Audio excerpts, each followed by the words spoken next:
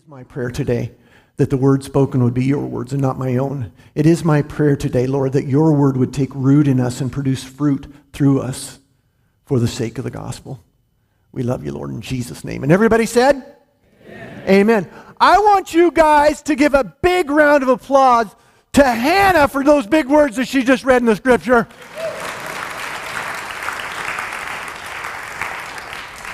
She and I practiced ahead of time because I didn't know the words either. So, true? That's true. The person that God used to lead me in the sinner's prayer, the person who would become my mentor and a lifelong friend, was a man named Stan Weirson. Stan was this little chubby guy who didn't have an athletic bone in his body. And he was completely different from me. When I was young, when I first met him, sports was what I was all about, so I didn't think I had anything in common with him. In fact, sports was so much a part of my life, you shouldn't have looked at my report card, you know what I mean? It wasn't pretty. Anyway, you might be wondering with that little bit of a description of the man how it's possible that he and I would become lifelong friends. Well, one of the things you need to know about my friend Stan is that he was probably the most gifted youth evangelist that I have ever met in my life. When I met him, he was already what I thought was old. He was probably 20 years younger than I am right now, but he had a passion for sharing the gospel with young people, and he was good at it. He was given, and what he knew, he was so good and skilled at it. What he knew is that even though the two people might be completely different, like he and I, he knew that if he could find common ground with a person, he would be able to effectively, hopefully, share the gospel with them. And that's what he did with me. He spent enough time with me to try to find the common ground that he and I shared so that one day he would be able to share Christ. So this is what happened. One day we were visiting, and he said, "Craig, do you like to sing?" And I said, "Well, yeah." Truth of the matter, this is the truth. Up to that point in my life, the only time I'd ever sang was to the radio. And he said, "Well, come over here to the piano and let's try this." And what I didn't know at that time was that in a previous life, my friend Stan had been a professional musician. He was a pianist. And so he calls me over to the piano and he starts playing this song. I couldn't tell you what the song was today. And I started singing. And what we both learned that day was that I could carry a tune. Couldn't read a note of music, still can't read a note of music, but I can carry a tune. And from that common ground that we established that day, he and I started kind of traveling around, and we would do performances at various events, and he would play the piano and I would sing. And from that common ground, one day, he looked at me and he said, "Hey, have you ever accepted Jesus into your heart as Lord and Savior?" Now, you know that I first began, at least, to fall in love with Jesus on the football field, right? That was where my love affair with Christ began. But I didn't know until that day that I needed to make the conscious decision to say, "Jesus is my Lord." And the only reason why I was willing to listen to this little chubby man, who I had nothing in common with, was because I did have something in common with him. And I knew he loved me and he cared about me, and he asked me one day, "Have you ever accepted Jesus?" Now, I tell you that story this morning as the foundation to the scripture that Hannah started reading for us today. And I want you to take out your Bibles, by the way. If you didn't bring your Bibles, please start bringing your Bibles. Would you do that? It's good for you. Adam and I were talking, reflecting earlier this week, and we were going, he said, "Craig, it's wonderful that you paraphrase the scripture, but I have a terrible time staying with you. I'm warning you right now.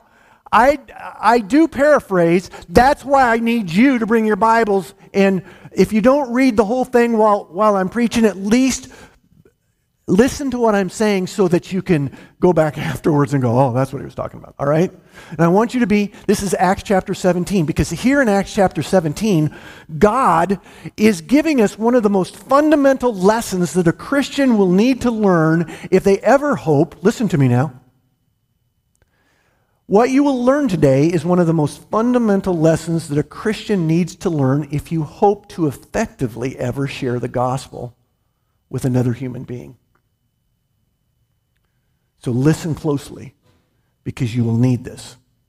Acts chapter 17. As you're doing that, I'll give you just a little bit of a background that will help you understand what's going on today. We are, for those of you who are guests or visitors with us, we are on a journey through the New Testament book of Acts, and we are at a place in the story found in the book of Acts where the Apostle Paul has received a commission to become a missionary to the Gentiles. Now, holistically, that is actually kind of odd that Paul would have been set aside to be missionary to the Gentiles. You know why that is? Because if you look at the rest of the story found of Paul's life found in Scripture, Paul was known as a Jew among Jews. What does that mean? Paul was, his whole life, up until he met Jesus, his whole life literally was about the Jewish faith. He had dedicated himself wholly, utterly, and completely to his faith, in Judaism, to Yahweh, to God. He had dedicated himself so much that he actually became a clergy person, if you will. That was his profession. He was a Jew among Jews. Yet God set him apart to be a missionary to the Gentiles, to non-Jews. Now, why do I tell you that? I say that to you because sometimes the way you think is not the way God thinks. Sometimes God will use a little chubby guy who doesn't have an athletic bone in his body to befriend a guy that thought that was what his whole life was about. You understand what I'm getting at? So you need to be ready and available if God wants to use you to reach somebody that you don't think you have anything in common with. All right? So God chooses a Jew among Jews to be the missionary to the Gentiles.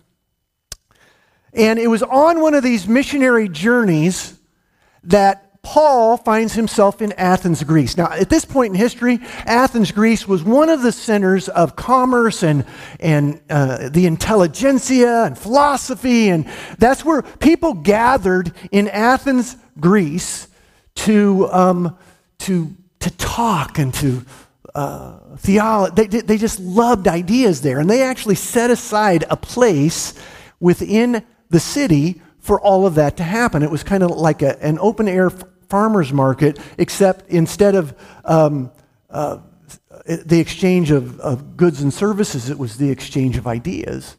And this place was called the Areopagus. Did I say that right, Hannah? I know we're struggling with it, right?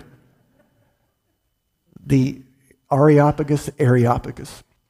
And it was in this place set aside in the city that one day Paul was walking around just experiencing the culture when he comes upon an altar. And the inscription on the altar said, "To the unknown God." And as he's standing, all of a sudden, this light bulb goes off. I think it's the Holy Spirit. Have you ever had a light bulb go off and you're like, oh, it's the Holy Spirit? If you have a light bulb go off, sometimes you say, that's the Holy Spirit. Claim it, all right? So he's standing in front of this altar that says, "To the unknown God," and he goes, there's an opportunity here. So he stands up. This is found in Acts chapter 17, verse 22, Adam. Get your Bible out. All right. Verse 22, it says that Paul stands up in the middle of the Areopagus, and he says, folks, I've been walking around and I experienced all this, and I came upon this altar that is inscription at the bottom says, "To the unknown God." And I'm going, oh my gosh, we've got something in common. Because I think I know who this unknown God is that you've been worshiping all this time. I think I know his name. And then he proceeds, if you read the rest of the passage, what he does is he proceeds to lay out humanity's need for a Savior. What did he do? He found common ground with these people that on the surface it appeared he had almost nothing in common with. But here's what you need to understand is that chances are you've got something in common with almost everybody. He found common ground with these folks. And it was upon that common ground that he shared the message of the gospel. And if you jump all the way to the end of the chapters, verse 34, right around in there, it says that upon hearing this, the connection that he made between the unknown God and how he describes it here is that the connection between the unknown God and the resurrection of the dead, the hope of the resurrection, connecting those two together, it says that some listened, believed, and followed. You see? Why? Because he found common ground with them. He found that thing that they had, that they could relate to together.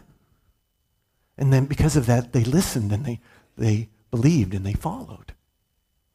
I love that.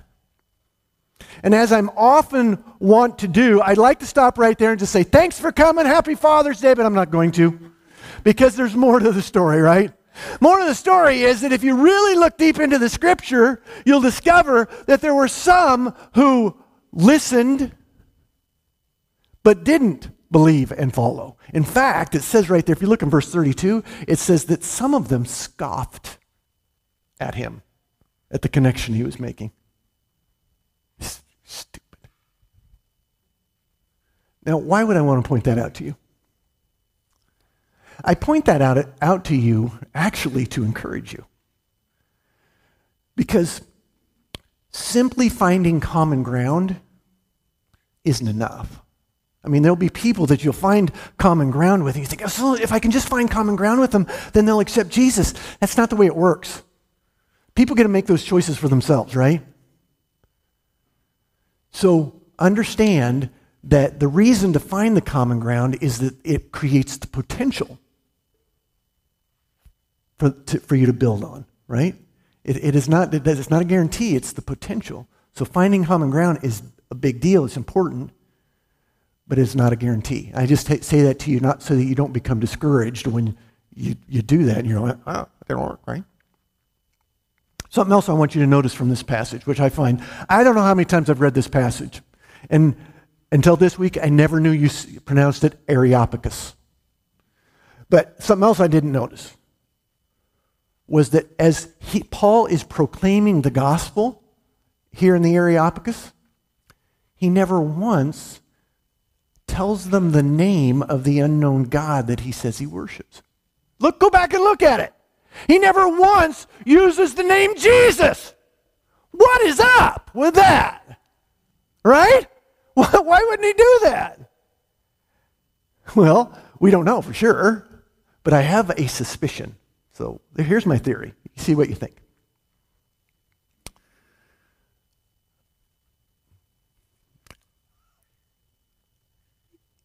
I believe that Paul intentionally didn't use the name of Jesus in the Areopagus that day when he was connecting the unknown God with the name of the God that he worshiped. I believe that he intentionally withheld the name of Jesus to whet their appetites. In other words, sometimes, folks, dumping your whole load is not a good idea. You know what I mean? There's sometimes, if you guys, he said, I'm going to walk you through, we're going to spend the next 2.5 days together, and I'm going to walk you through the message of the gospel, and by the time you get everything, you will. Don't do that. Generally, that's not a good idea. It's a much better idea to leave them wanting more. And if you look at this passage of Scripture closely again, you'll notice that's exactly what was going on. That's exactly what happened here. Because at the end of all this, when he didn't connect the name with the unknown God, they said, hey, some of them said, would you come back and talk to us again? I want to hear more. Now, that does raise an interesting question, doesn't it? How do you know when enough is enough, right? And this is where the rubber meets the road for most of us. Because I hear people say all the time, I don't know how to do this. What am I supposed to say? And how do I know when enough is enough? Now you're throwing a whole nother layer on. How do I know if enough is enough? If I know it, and then I don't know, I'm not supposed to. What am I supposed to? How do I know? All right. If you don't listen to anything else this morning, listen to what I'm about to say. Because this is a big deal. Ultimately, it ain't about you. Now listen to this because this is so important. Whose job is it to bring a person to a point where they're ready to convert, to accept? Whose job is that? Is that your job? That is not your job. That is God's. That's the Holy Spirit's job. What is your job? Listen, again, this is important. Your job is to be available. Your job is to get up in the morning and say, Lord, here I am. If you want to use me today, I am available. I don't know what to say. For sure, I don't know how much to say. I don't know who to say it to. I don't know when to say it. But I'm going to trust and believe that you know, and that when it's the right time to say it, whatever it is, to the right, I'm going to trust that you'll show me because I'm available. I make myself available today. That should have simplified it a little bit for you. And it really also takes away a lot of your excuses, by the way, too. Your job is to be available. Get up in the morning and say, Lord, here I am. There is one other thing you can do, however, to be prepared when God says it's time. And that is to do what we've talked about already this morning, right? Try to find that common ground with that person that you think you have nothing in common with, but you do. Because there will come a day when God says, it's time. And you'll be ready. Maybe it's time right now. Maybe there is someone here today who today they're going, I get it. Today is my day to accept Jesus into my heart as Lord and Savior. If that is you, hallelujah. But don't just think about it, do it. And I would be privileged as your pastor to pray that prayer with you. You don't need me to pray that prayer.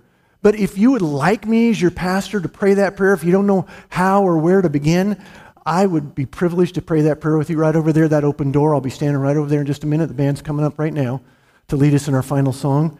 If you would like to pray that prayer of salvation, I would be honored to pray with you. But this is something else I want you to know I'd be honored to pray with you about. My guess is you've got somebody in your life that you know needs Jesus. And you've thought, I don't know where to begin. I don't know how to do it. Well, if you want to pray with me for them this morning, I'd love to do that too. Ultimately, they get to make their own decisions. But the prayers we lift up, the Bible says the prayers of a righteous person accomplishes much. We are not righteous in and of ourselves, but we have been made righteous by the blood of the Lamb.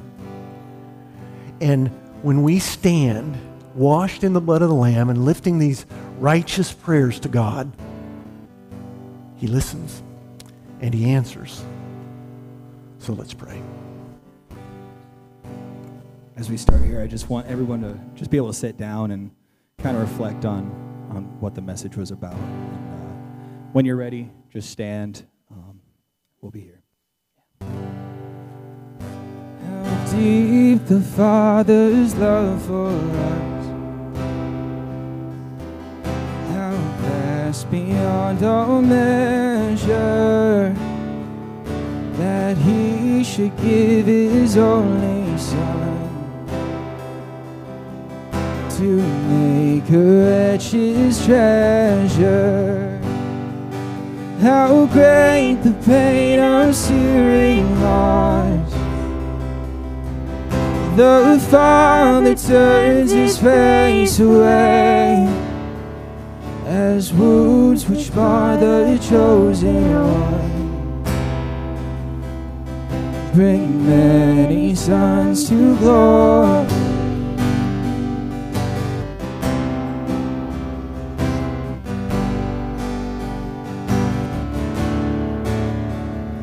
Behold the man upon a cross, my sin upon His shoulders. Ashamed I hear my mocking voice call out among the scoffers. It was my sin that held Him there until it was accomplished. His dying breath has brought me life. I know that it is finished.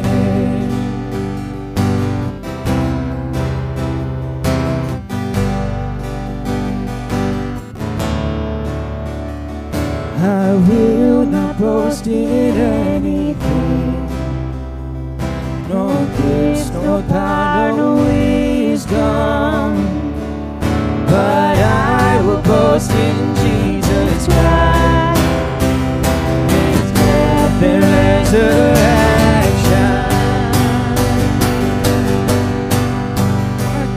From His reward, I cannot give an answer, but this I know with all my heart: His wounds have paid my ransom. But this I know with all my heart: His wounds have paid my ransom. Praise God, from whom all blessings flow. Praise Him, all creatures here below. Praise Him above the heavenly hosts. Praise Father, Son, and Holy Ghost.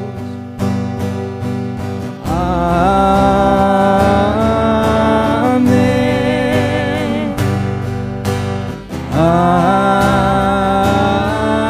Amen.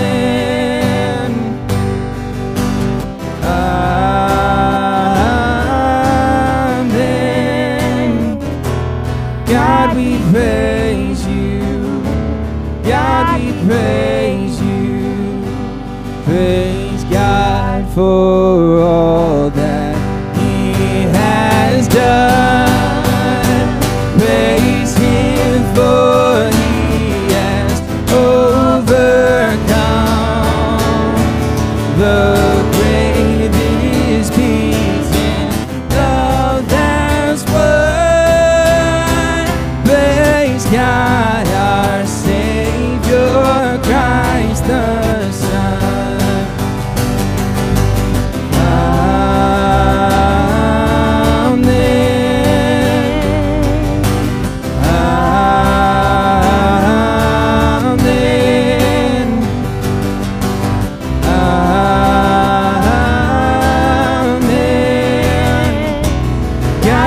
Praise You, God, we praise You.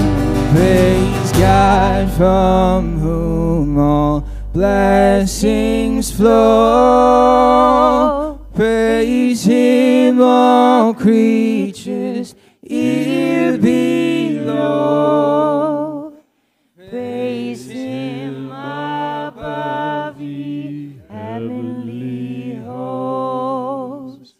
Praise Father, Son, and Holy Ghost.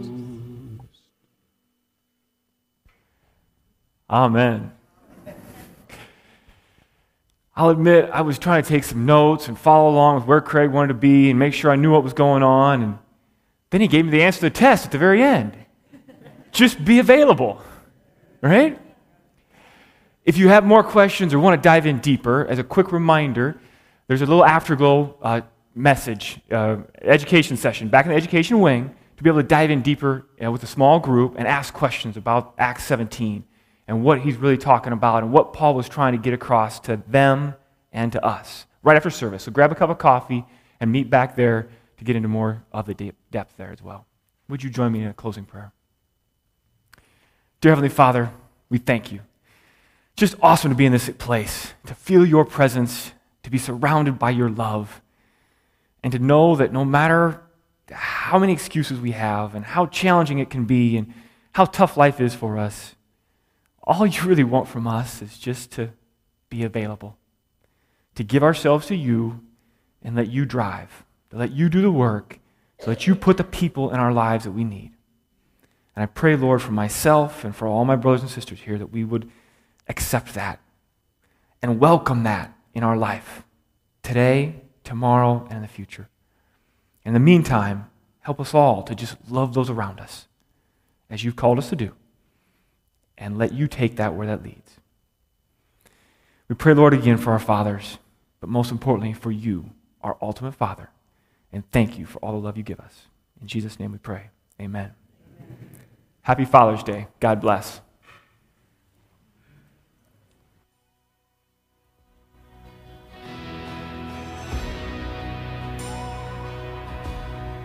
I searched the world,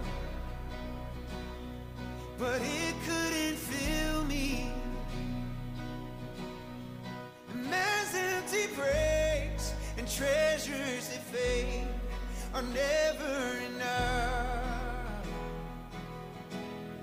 Then you came along and put